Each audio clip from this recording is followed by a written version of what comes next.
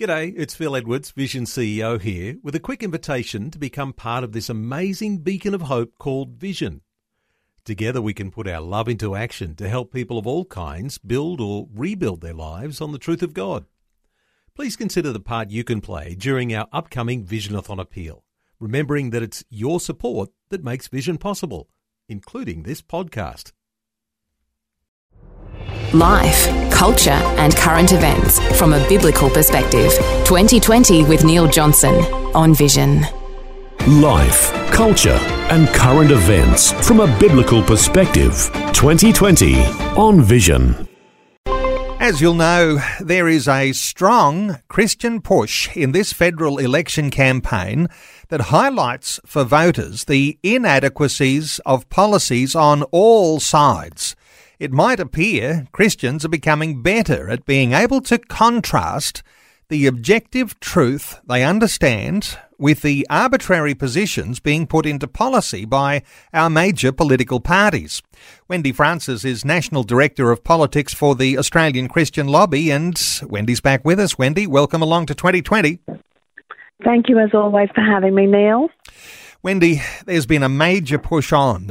You've got a huge and significant membership these days, people who are subscribing and contributing to what's happening with the Australian Christian Lobby. You're also running election candidate forums. How have they been running around Australia? We've had huge response to our candidate forums, Neil. The one at the Gold Coast was probably one of the largest we've had, and there was close to 800 people there that night, and that was wonderful. But we're also holding them in Tasmania, we're holding them in Adelaide, we're also going to the Northern Territory as well. So we're finding that people are really keen to both hear from the candidates, but also to actually hear from ACL as to what the real issues are in this particular election campaign. Those are the two things that I think people are really getting out of it. Now, are there some questions that come up frequently when these forums happen? Clearly there's a whole lot of detail in policies and comparing party against party. There must be some questions that you tend to settle on, that you want to really bring out the best in each candidate.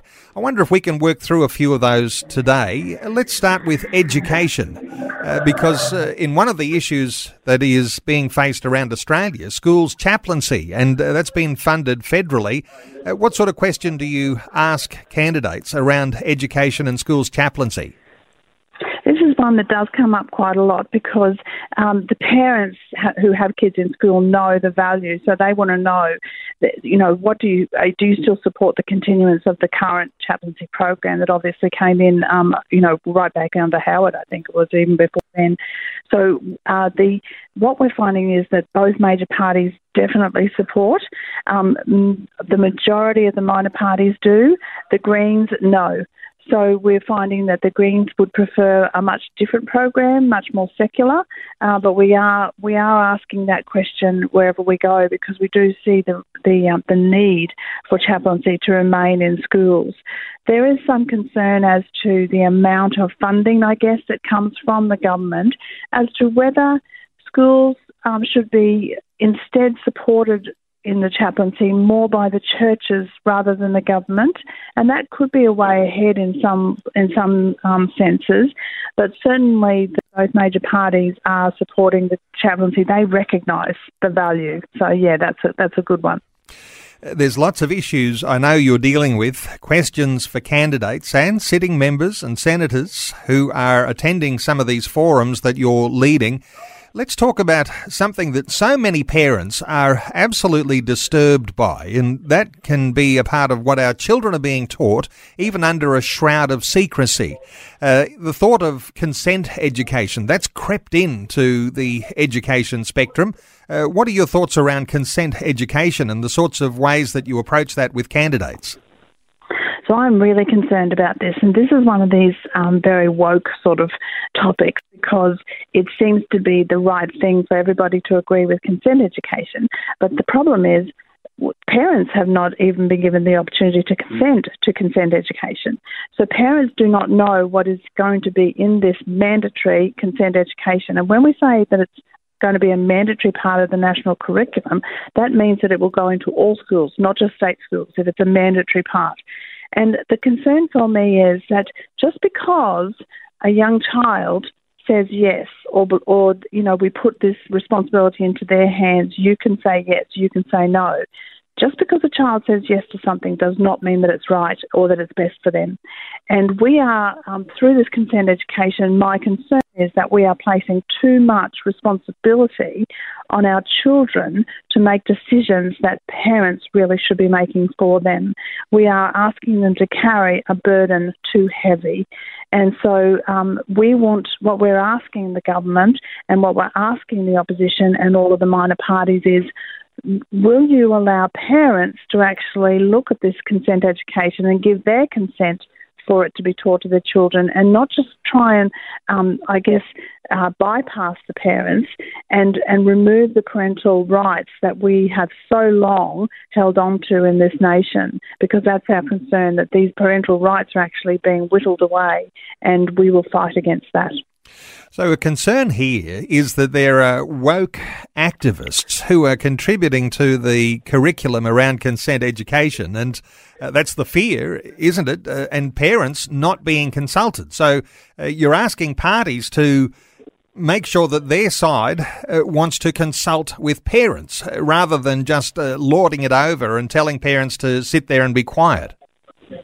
Correct. We believe that the parents are the ones who should be responsible for the moral education of their children, and they are the ones who will know whether something is too explicit for their children, because children can accept things on a different level and at different ages as well, and parents are the ones who know what would be too much for their children, or even what is appropriate for their children, or what their children need in terms of this sort of education. And so just a blanket approach saying we're going to actually outline all this explicit stuff to children at certain ages, that is not the right of our schools or our government. That is a parent's right. Wendy, what are the candidates saying in these forums? The majority of them saying, yes, we agree with you, there's a good position there, the Christian lobby's on the money, or are there candidates standing up in these forums and saying, you've got no idea, we need to teach these kids about consent, not because we've consulted with parents, but because of what the experts say? There's more the latter, Neil, unfortunately, because what they're saying is information is power.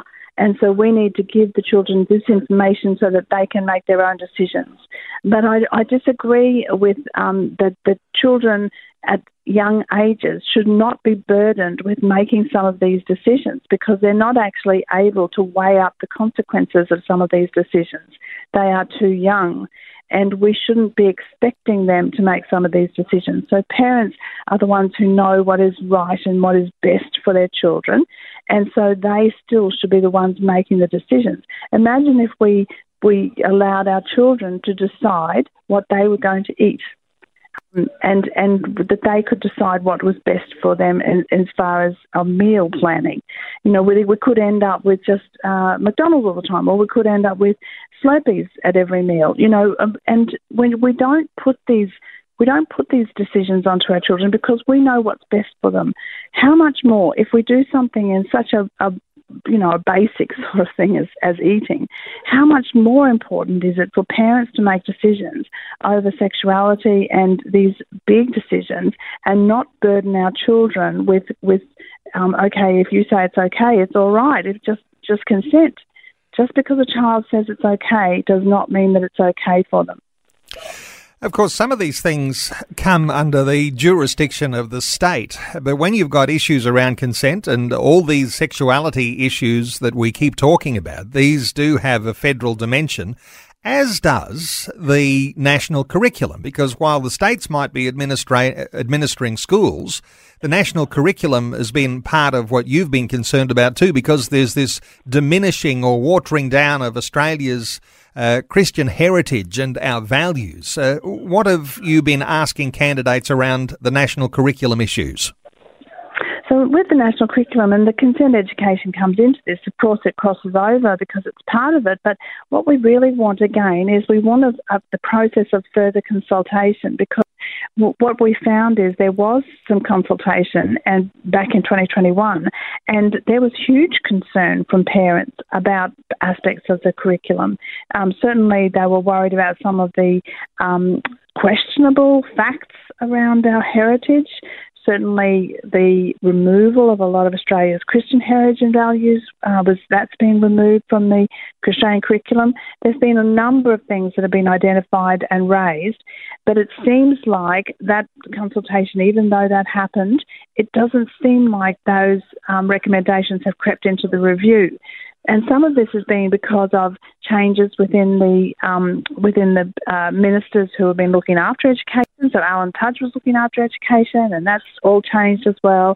And so some of it is we're scared that some of it's going to get lost in the cracks between different ministers as well. So one of the questions we've been asking is, will you support further consultation with parents and the further review of this Australian curriculum? Because this is so important that we get it right. We are way down on the list of nations as far as giving quality education to our children. We're like 39th out of 41 high-income nations around the world in giving quality education to our children. This is shocking. And so we want to remove some of the gender ideology, some of the stuff that is taking up time in our classes and a waste of time, not even scientific or biological fact, and we want to replace it with true knowledge. I guess when you've got candidates up on a stage and they're answering questions about this, they probably tremble a little when they get the gender ideology question, because this is one of the important ones, isn't it? And this is the one we've been talking about now for years, has been creeping in. Parents have not been consulted, and children are being taught all sorts of things in school that typical parents would be absolutely disturbed about. What sort of questions do you ask around gender ideology? We're particularly just asking whether they will support scientific theory being taught in schools, because this is what they're always going on about, that we want to stick to science sort of stuff, whereas the gender theory that they're teaching in schools is totally non-scientific. And so we're asking, can you tell us your position on this sort of stuff? Do you believe it should be taught in schools or not? Because what is being taught in schools to our children right from prep right through is that they can change their gender. They can choose what gender they want. They can even change it during the day and go back to a different gender. And the other scary part is that children can do this at school without parents' knowledge.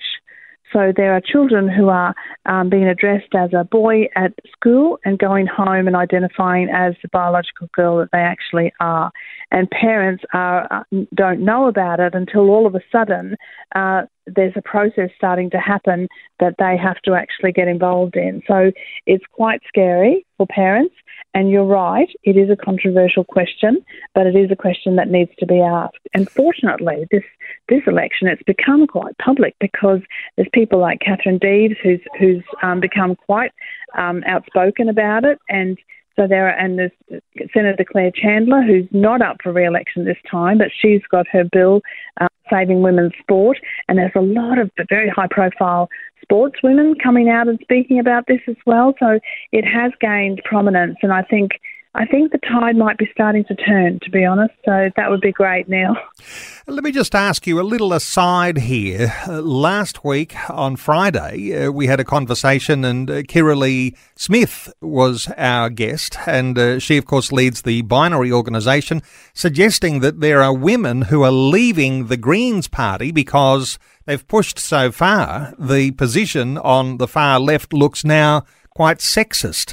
So on these sorts of issues, and this is where it leads, is any of that sort of thought coming through in any of the forums that you've been running, or have you heard anything more about that, people leaving the party because they're not happy with the policy? Kirralie's absolutely right. And what's been more amazing is that a number of the RadFems, the radical feminists, are supporting people like Catherine Deves, who is running for the Liberal Party. And so there is a whole lot of alliances being made by people from unlikely backgrounds with a lot of things that are not in common, but they have got this in common, that they are fighting hard for women's rights. And so, Kiraleigh's brilliant. I love Binary. I love what Kiraleigh does. She's just brilliant. But that's what I'm seeing as well. Not only are people, like leaving the Greens parties or whatever, but they're supporting parties that I'm not sure they ever would have thought they would be supporting. And the challenging thought in all of that is that if women are leaving the Greens because these problems within policy formation all of a sudden look very sexist, they might not find a happy home in our major parties either, because the policies on the Labor Party side or the Liberal National side don't look a whole lot better, do they? It's so interesting though, isn't it? Because when the Prime Minister was asked, he said, no, I support, Catherine Deves, I support Claire Chandler. And also when the opposition leader, Anthony Albanese, was asked, can men have babies? He said no. But if you look carefully at the Labor platform particularly, it really does support this gender fluid ideology strongly. Not so much the Liberal Party platform, but when you talk to some of the Liberal Party members of Parliament, they were calling for Catherine Deves to be disendorsed from her pre-selection because she was saying women should be able to play sport against women. And so she was sort of claiming this biological, high ground, which I totally support. And she had members of her own party wanting her to be disendorsed. So you're absolutely right. But the interesting thing, though, is that both leaders seem to be picking up on, hang on a minute, the wind is changing and people are not going along with this gender ideology as much as we perhaps thought. Because I think they wouldn't be saying things publicly if they didn't, I guess, see the wind change a little bit on this. Well, it might be one of those issues where you can see a win happening into the future because the clear incongruity of how people think about these things is coming to light. Just quickly, Wendy, all of these sorts of things we're talking about in the curriculum and gender ideology, parents being left out. That's the major challenge here, because if parents had a voice, then some of this stuff might never come to light. But parental rights, that's been a challenge, certainly in the New South Wales State Parliament. But parental rights, those are the sorts of things you're asking candidates as well. Absolutely, and it certainly plays into the school section. So it does play into the education questions because parents are being excluded from knowing what their children are being taught and even having a right to exclude their children from some of these more controversial classes, and they're not being given the option of actually teaching their own children their own moral values. But the parental rights thing crosses into health as well. And what we're seeing is certainly in most schools now, education across the board, they have what we call a mature minor policy. And so schools can allow the children in schools to make their own choices on health matters. So this crosses right into even things like abortion, but certainly a lot of the transgender sort of ideology as well. It crosses into that because what the schools are saying is that even though a child might be below the age of being able to make decisions, children can make health-related decisions at school without parental consent or acknowledgement because of this mature minor policy. So they say if the child understands what they're making the decision on, then they should be allowed to do that at school. We are totally against that. And what's more, it goes further. This parental rights is a big issue, Neil, so I'm sorry I'm talking so much about it, but there's a big issue because it also crosses into the My Health Record. So the parental rights as far as My Health Record have been completely stripped in that the My Health Record policies now restrict parental access to their children's health record at age 14. So at age 14, a child can have their own health record, and parents do not have an access to that.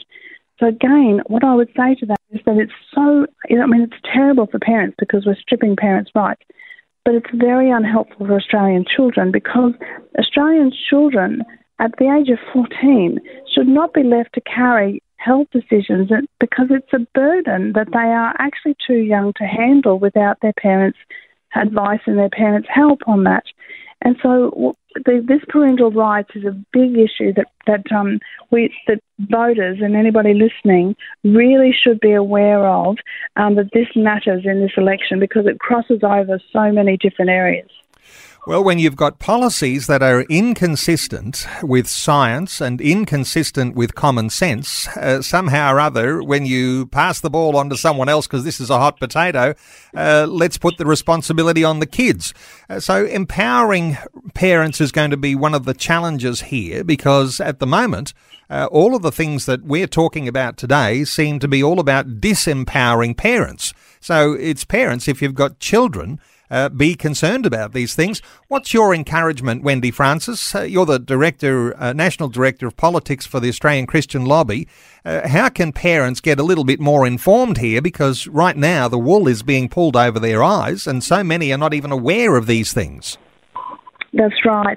So there's a couple of things. Certainly for this election, and this is a very short-term thing because the election will happen within a few weeks now, a couple of weeks.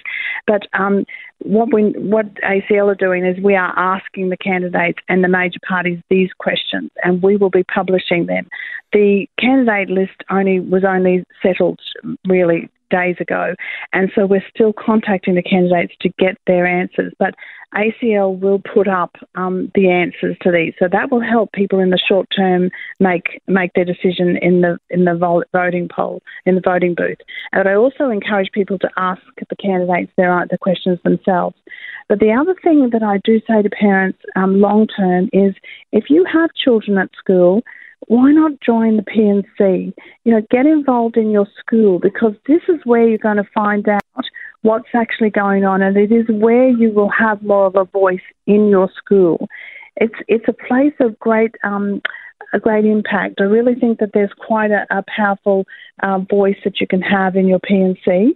But also, of course, I always encourage people to get to know their Member of Parliament and be able to speak into that space as well.